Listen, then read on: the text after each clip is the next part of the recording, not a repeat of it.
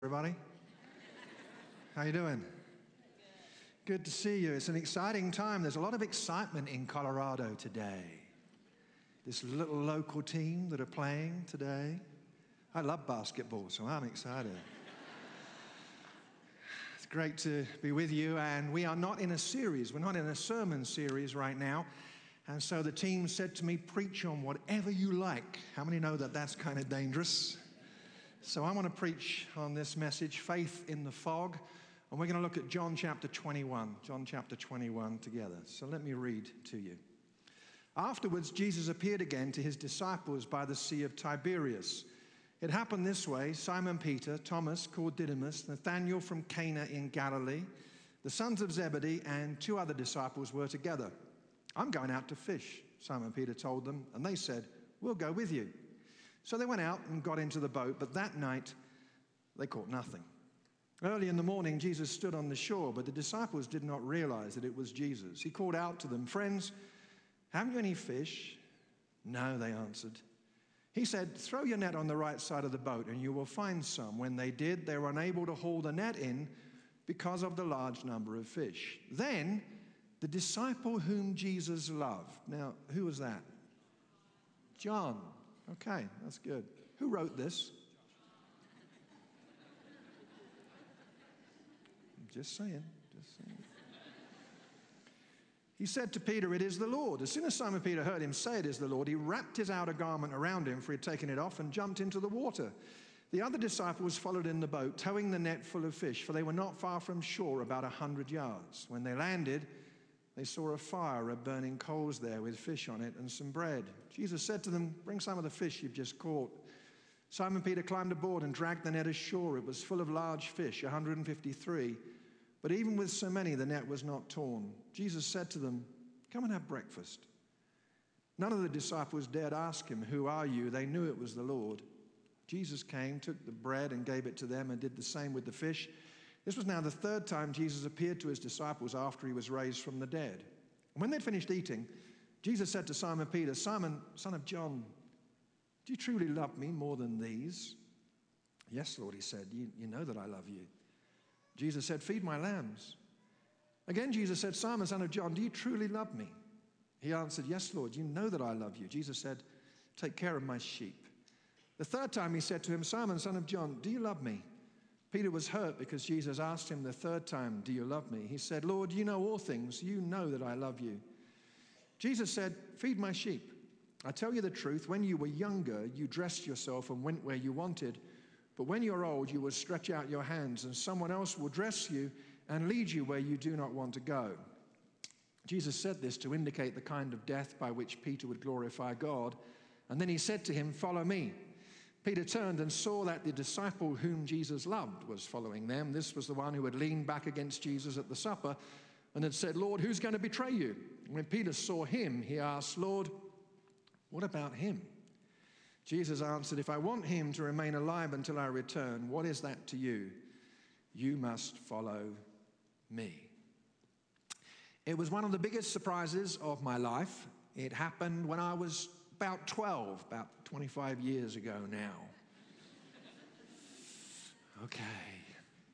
My grandmother, my maternal grandmother, lived in a very old house. It was rumored that the rafters of the roof were 1,000 years old, made from an abandoned ship. And 7 miles from her house was a coastal town with a pretty ugly beach, scattered pebbles and smelly seaweed, a dilapidated pier that had been ravaged by a storm. And every summer I'd go and visit my grandmother and spend the summer there. And I'd go to the beach, and I made a friend there. His name was John, and we goofed around and went boating and fishing and got up to some mischief, and we'd spend the summer. And then I'd go back to London, and we would have no contact for the rest of the year, and then the summer would come again, and we'd meet up, and it was we had some great times. I still remember the day when eagerly I showed up to go to John's house, beginning of the summer, and I turned round the bend in the road where he lived, and his house was gone. The house was gone. There was just tarmac. The just a blank space where his house used to be. They decided to build a parking lot, and so they demolished John's house, and he'd moved away, and you know what? I have not seen or heard of him ever since. I don't know whether he's alive or dead. But when I go back to that place, as I often do, if I can explain it like this, I feel, it's sort of weird, I feel a sense of time claustrophobia. Do you know what I mean by that? Where I'm locked into the now, but and everything there is kind of the same. The beach is still there, but John isn't. And it feels a little sad. I wonder if the disciples felt like that when they went back to Galilee. They went to this beach. This is a photograph of the beach at Tabgha. It's the most likely candidate. It's probably the only place where this event could have happened. A couple of miles from Capernaum, where Peter lived in an extended household there. And there they are by the Lake of Tiberias, or the Sea of Galilee, as it's often called, 680 feet below sea level, so wild storms come through there. And they go to this familiar place, but Jesus is not there. It's not that he's not around at all. They've met the risen Jesus in Jerusalem, but now they're home, but they're home alone without him. One writer says, nostalgia is the suffering caused by an unappeased yearning to return. I wonder whether they felt that. He's not here. And they were confused as well. Please don't think that the resurrection resolved every issue for the disciples. He's alive, hooray, let's change the world. No, it wasn't like that. When you look at the descriptors in the New Testament that describe the disciples' emotional condition, it's obvious that they'd been hit by an emotional tsunami. Here are some of the descriptors. They were startled, they were frightened. They thought they'd seen a ghost. They were troubled. They were doubting. They needed to have their minds open to understand. They were afraid but filled with joy. They worshipped, but some doubted. They were trembling, bewildered, and afraid. They did not believe. They stubbornly refused to believe. They were overjoyed. And I'm not sure they expected to meet Jesus that early morning. For one thing, it's Galilee. The last time they saw Jesus, 68 miles away in Jerusalem. Not only that, but these are Jewish boys, and Jewish boys had this theological understanding that Messiah would center his activities around Jerusalem, the big city, not backwater Galilee. Not only that, but it's nighttime. John, in his gospel, uses darkness and light like an artist with a color palette to not only describe the episode, but to portray the mood. So Nicodemus came to Jesus at night in John's gospel, and Judas goes away from Jesus at night. There is a sense of brooding here. And then the way that Jesus shows up is so unusual. It's so ordinary. If I had been given responsibility for the choreography of the resurrection, it would have been different. I'd have had 64,000 angels tap dancing on the beach in yellow Doc Martens. I'd have had the London Philharmonic Orchestra and a magnificent choir playing and singing the Hallelujah chorus prophetically, because it hadn't been written at that point. I would have had Navy jets swooping overhead with "He is alive" in red, yellow, and blue smoke. Cecil B. DeMille meets Steven Spielberg.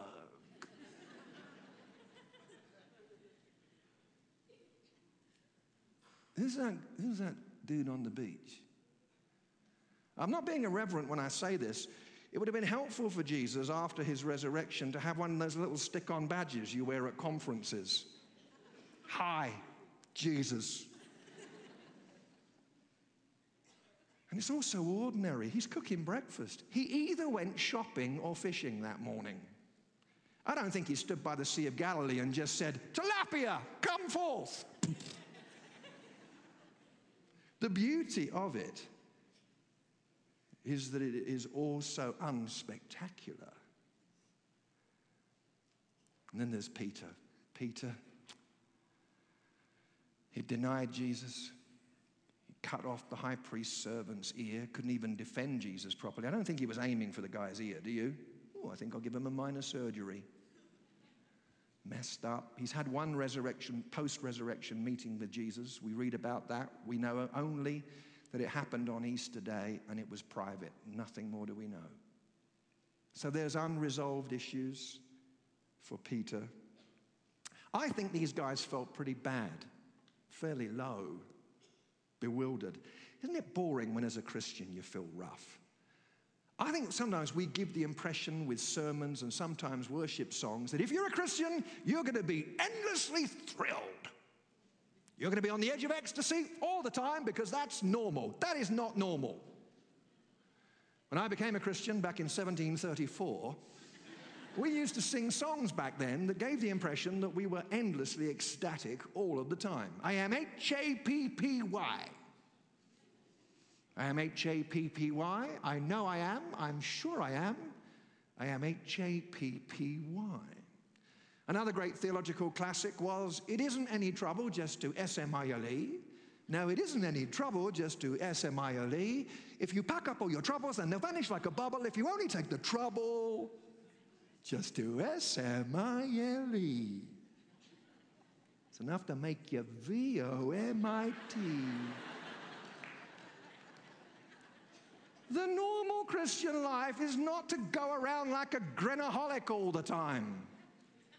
The normal Christian life is Jesus, and he got upset and sad and weary and thirsty and fed up, frustrated, lonely. That's normal. Get out of the idea that you have to walk around with a big grin, armed and dangerous with that tambourine all the time. Jesus cooked them breakfast. Why did he cook them breakfast? The theologians jumped through all kinds of hoops. You know, one reason that Jesus cooked them breakfast, this is really profound, write this down. One reason Jesus cooked them breakfast is this: they were hungry. I know it's deep.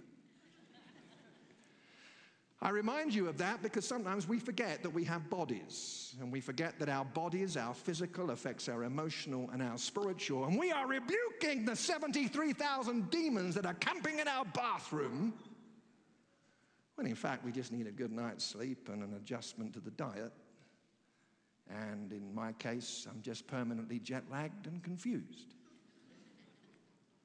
He cooked them breakfast, but there was some significance in the breakfast too. Let's have a look at this. First of all, if you're following along in the bulletin, first of all, there's a call to purpose rather than mere survival in this breakfast. There's a call to purpose rather than mere survival.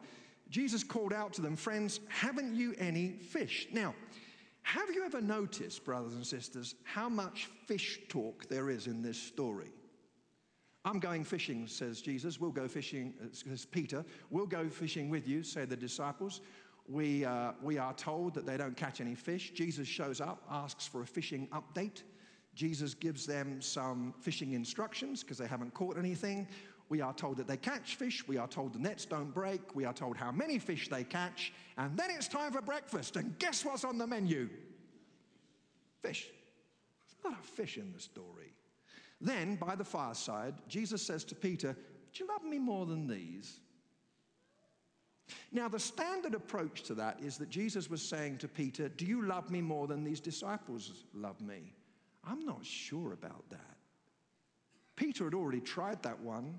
I'll never deny you. Never. That lasted less than 24 hours. I'm not sure. What I'm about to say is a suggestion, not a definitive statement, okay?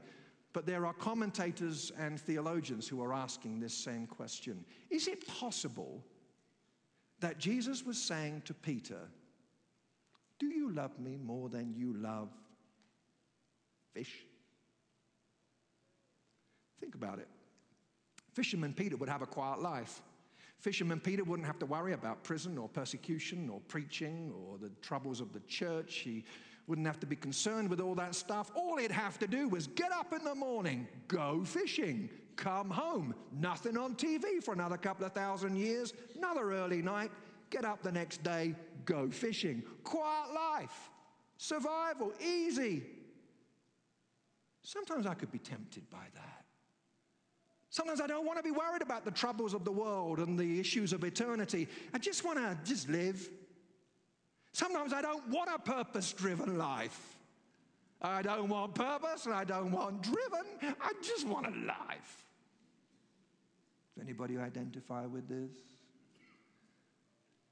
But you need to understand, we need to understand that survival is never going to work for us. If we have been kissed by a vision of the kingdom of God, going to work to get the money to buy the food to give us the strength to go to work to get the money to buy the food to give us the strength, that's never going to work.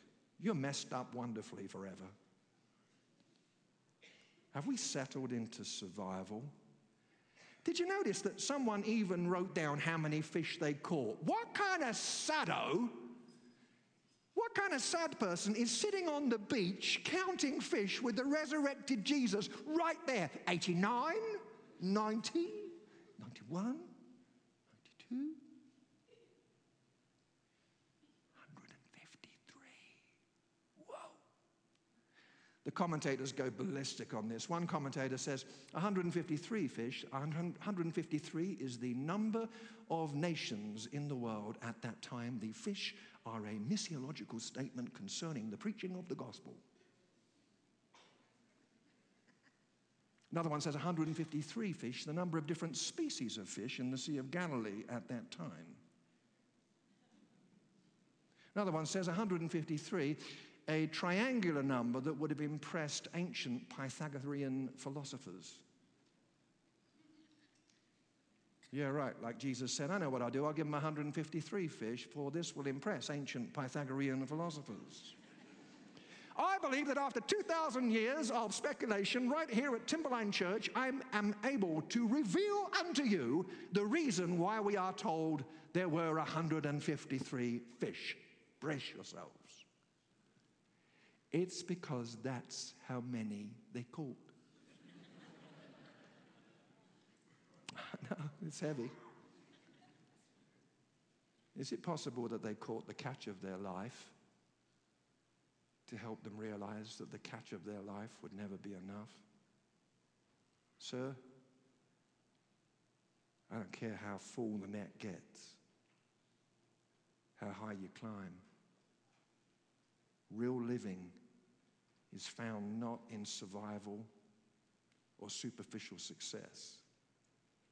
It's found in knowing God and living for His purposes.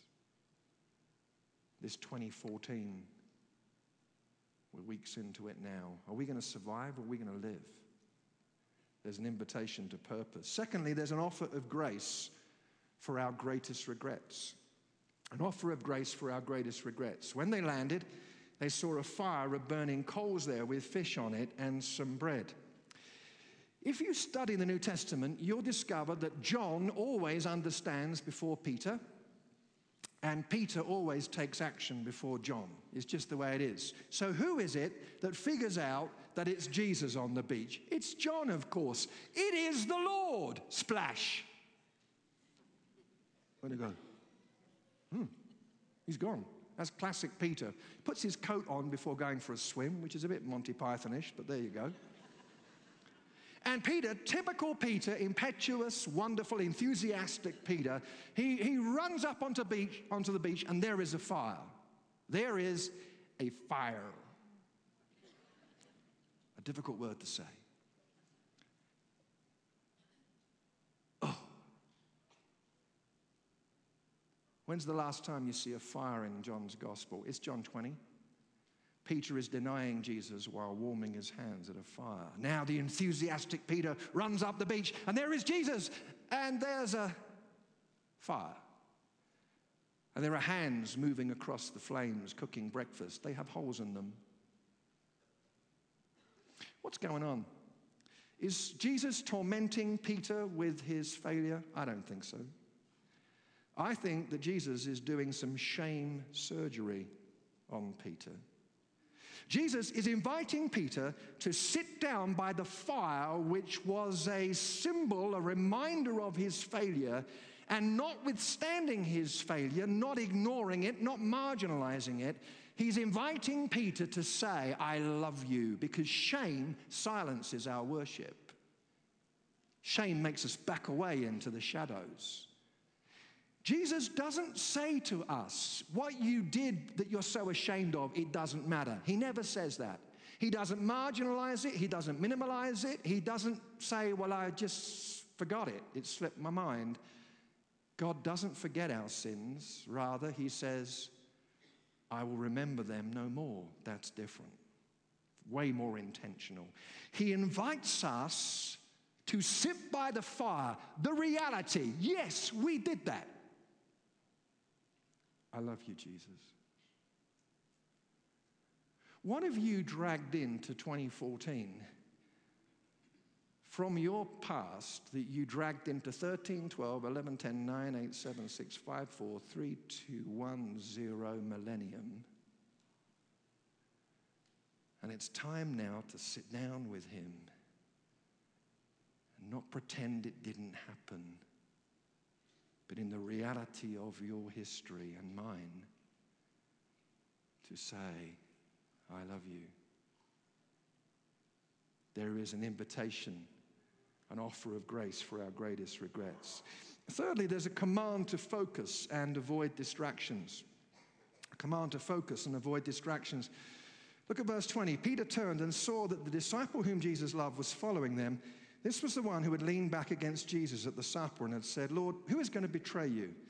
When Peter saw him, he asked, Lord, what about him? Jesus answered, if I want him to remain alive until I return, what is that to you?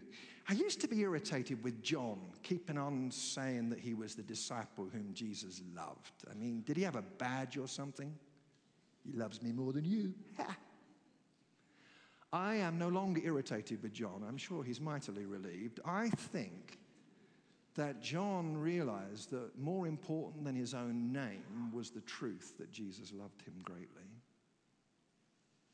Peter has been given a prophetic word, a prophetic utterance from Jesus. Jesus prophesied 3 times over Peter. He prophesied that he'd be sifted like wheat because Satan was after him, but Jesus had prayed for him that his faith may not fail. Prophecy number 1. Prophecy number 2, you're going to deny me before the rooster crows. And prophecy number 3, you're going to be martyred. Stop right there. Imagine that. Jesus telling you the kind of death you're going to die. I've wondered about this. If God spoke to me and said, Lucas, would you like to know when and how you're going to die? I don't know whether you're with me in this. I think I'd say, you know what? I'd rather not know that. Peter was now going to live on prophetic death row for the rest of his life. Jesus has told him, this is up ahead. This is on the horizon for you. And then John shows up because they've been walking the beach together, Jesus and Peter. And Peter does what we so often do. Well, what about him? You've got a corker of a prophecy for him? Because we want life to be fair. And so what Jesus does is he gives Peter a shoulder massage. And he said, bless your little heart. I know this is difficult. But John is going to be exiled to Patmos. That's going to be tough. And they're going to try and boil him alive, but he'll survive. So he's going to have some tough stuff too. No. Jesus says, what's that to you? Follow me. First of all, it's an invitation to trust. More about that in a moment. But, I mean, you'd have questions, wouldn't you? You're going to be martyred. Okay, so when? Will it hurt? How soon is it going to be? Shall I carry on with the diet, or is there no point?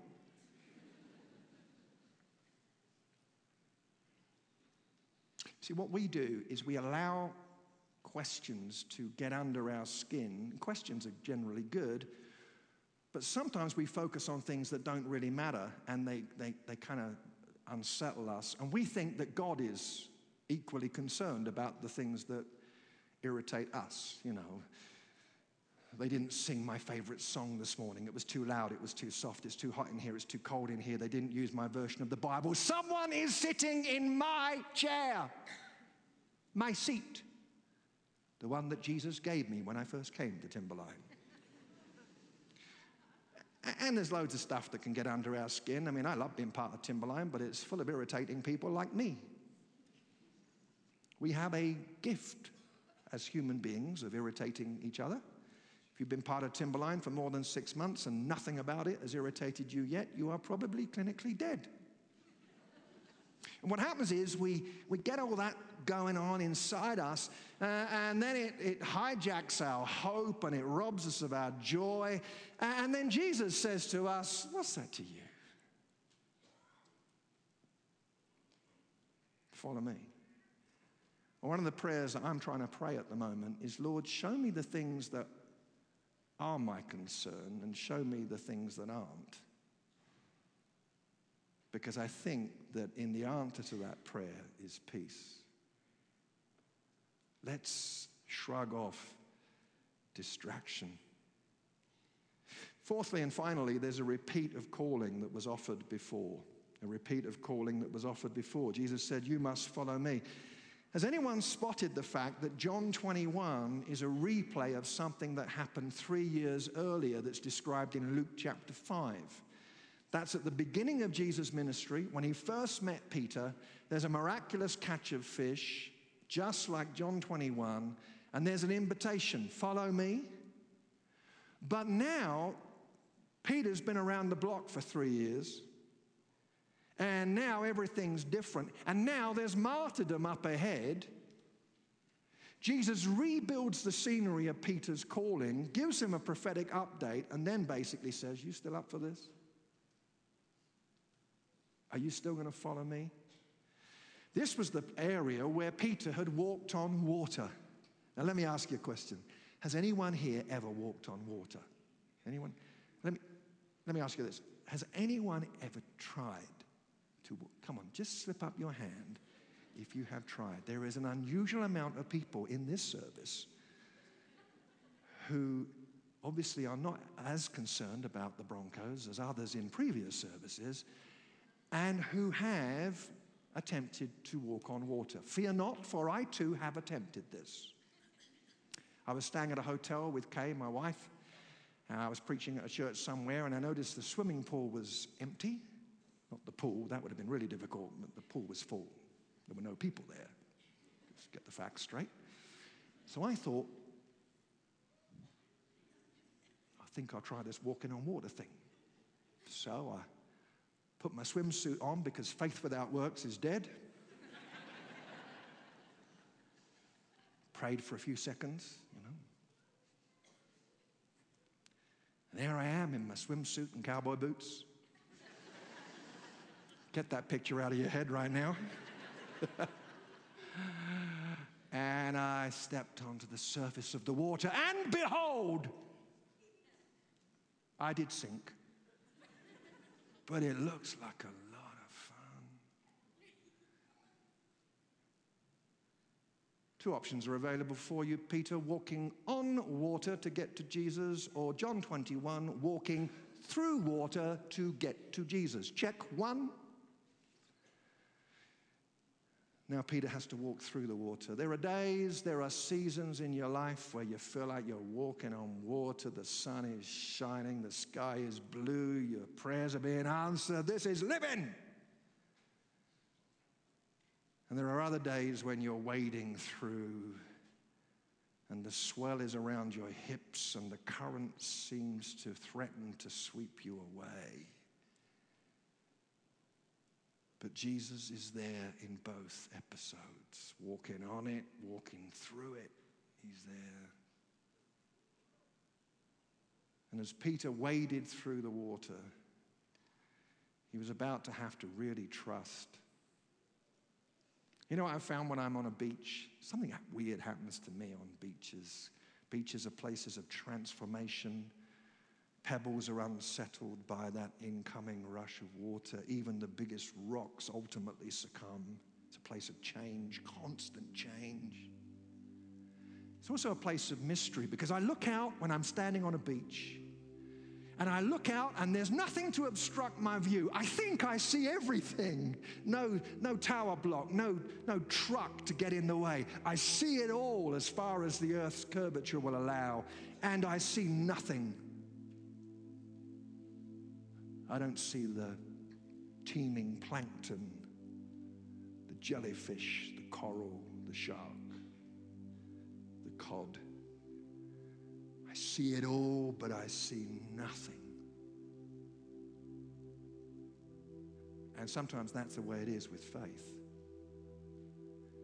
You're standing on a beach and you have a glimpse of the greatness and the vastness. But there's so much under the surface where you just have to say, God, help me to trust you. Here is Peter.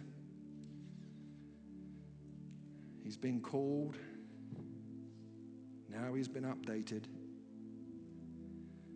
And the question comes to him. It's a simple question, and answering it is quite complex. Jesus says,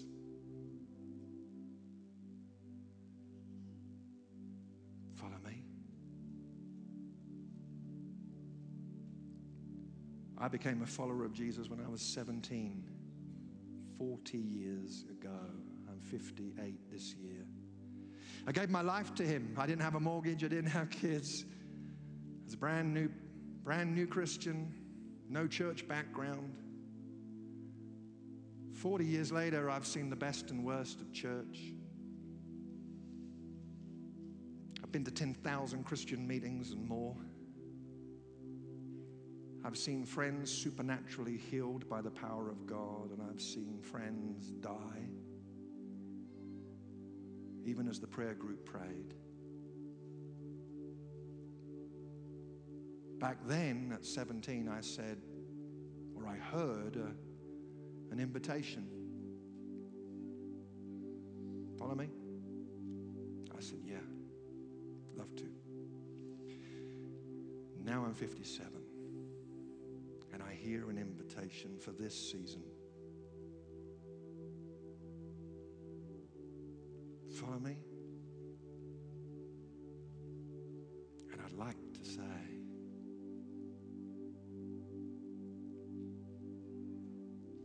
yeah. Let's pray together.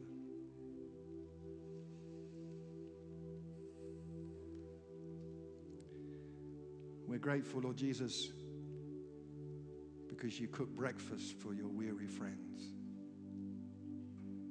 We're grateful because you build fires, not to torment and shame us, but to allow us to sit and face the reality of our history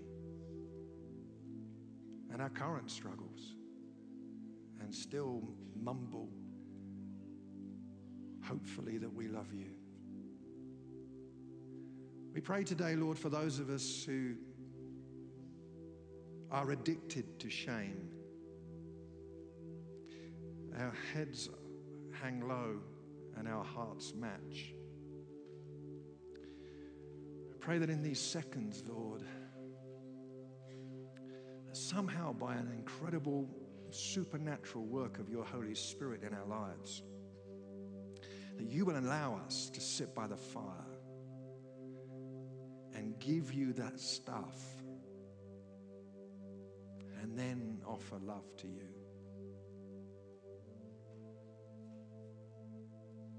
I also pray, Lord, especially for those who are walking through water right now. And some of us have been followers of yours for quite a while. Some of us are new. But Lord, our sense is that this is a moment for us to say, I will follow you, Jesus, by your grace, with your help in this season of my life. Let's just keep our heads bowed for a moment.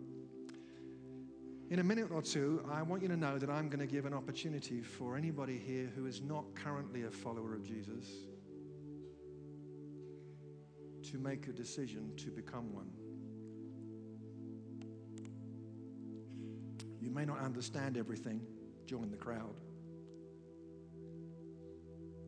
But for some of us, this is a pivotal turning point, because you are wanting to decide that you don't want to just carry on fishing by yourself, but you want to live as you were created to live, with God, for his purposes, with his help, forgiven.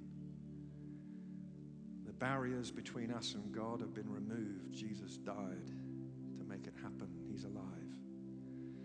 And so in a minute or two, I'm going to give an opportunity for anybody here who wants to start that journey to do that. But before we do that, I want to talk to my fellow Christians here. Because you see, some of us, this Sunday is about saying to Jesus, in this season, with all that I now know, with the pressures that I currently face, I want to follow you, Lord. You're not becoming a Christian again, but you have an opportunity, I have an opportunity to reaffirm that in this season of our lives, we are followers of His. And I'd like to just open this up and invite you to do something. If that's where you're at and you want to make this a moment with God, I want to invite you to do something physically. You might want to kneel where you are. Throughout this weekend, people have been kneeling in the aisles and kneeling where they sit. You might want to move across to the aisle or where you're seated, just quietly kneel. You might want to stand just as a way of saying, I want to mark this moment, Lord. You might want to just open a hand in front of you. But if you want to respond to this and pledge your following Him in this season, I invite you to do something now to express that. So be released. You can kneel, you can stand, you can open a hand, you can lift your hand to Him. But just do something in this season with all that I now know. I want to follow you. Before we pray, we've also come to that moment where I want to invite anyone here who wants to become a follower of Jesus to make that choice. If you would like to become one of His friends and followers, be decisive about it.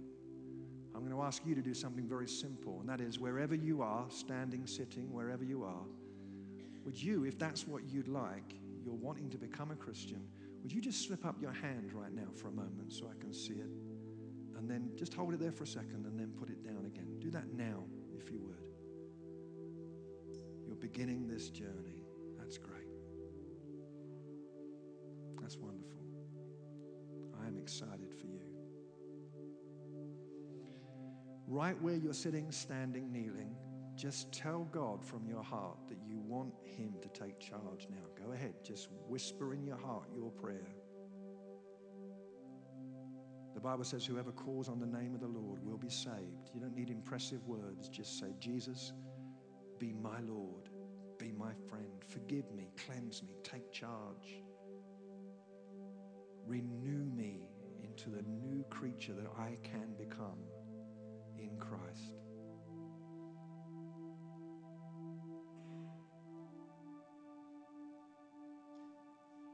I want you to know as well, if you're making that decision, that at the end of the service, our prayer team will be at the front here in a few minutes from now. We've got materials we'd love to give you. They're free. Come and get one of those packages that will help you in your journey. Lord, you've heard the whispers and the cries of our hearts. We pray for every person in this room who is responding to you in whatever way. We ask you to seal their choices and decisions and pledges by your Spirit. Finally, we pray especially for those who are walking through the water right now. Strengthen them for the journey, we pray. We agree together in Jesus' name. Everybody said,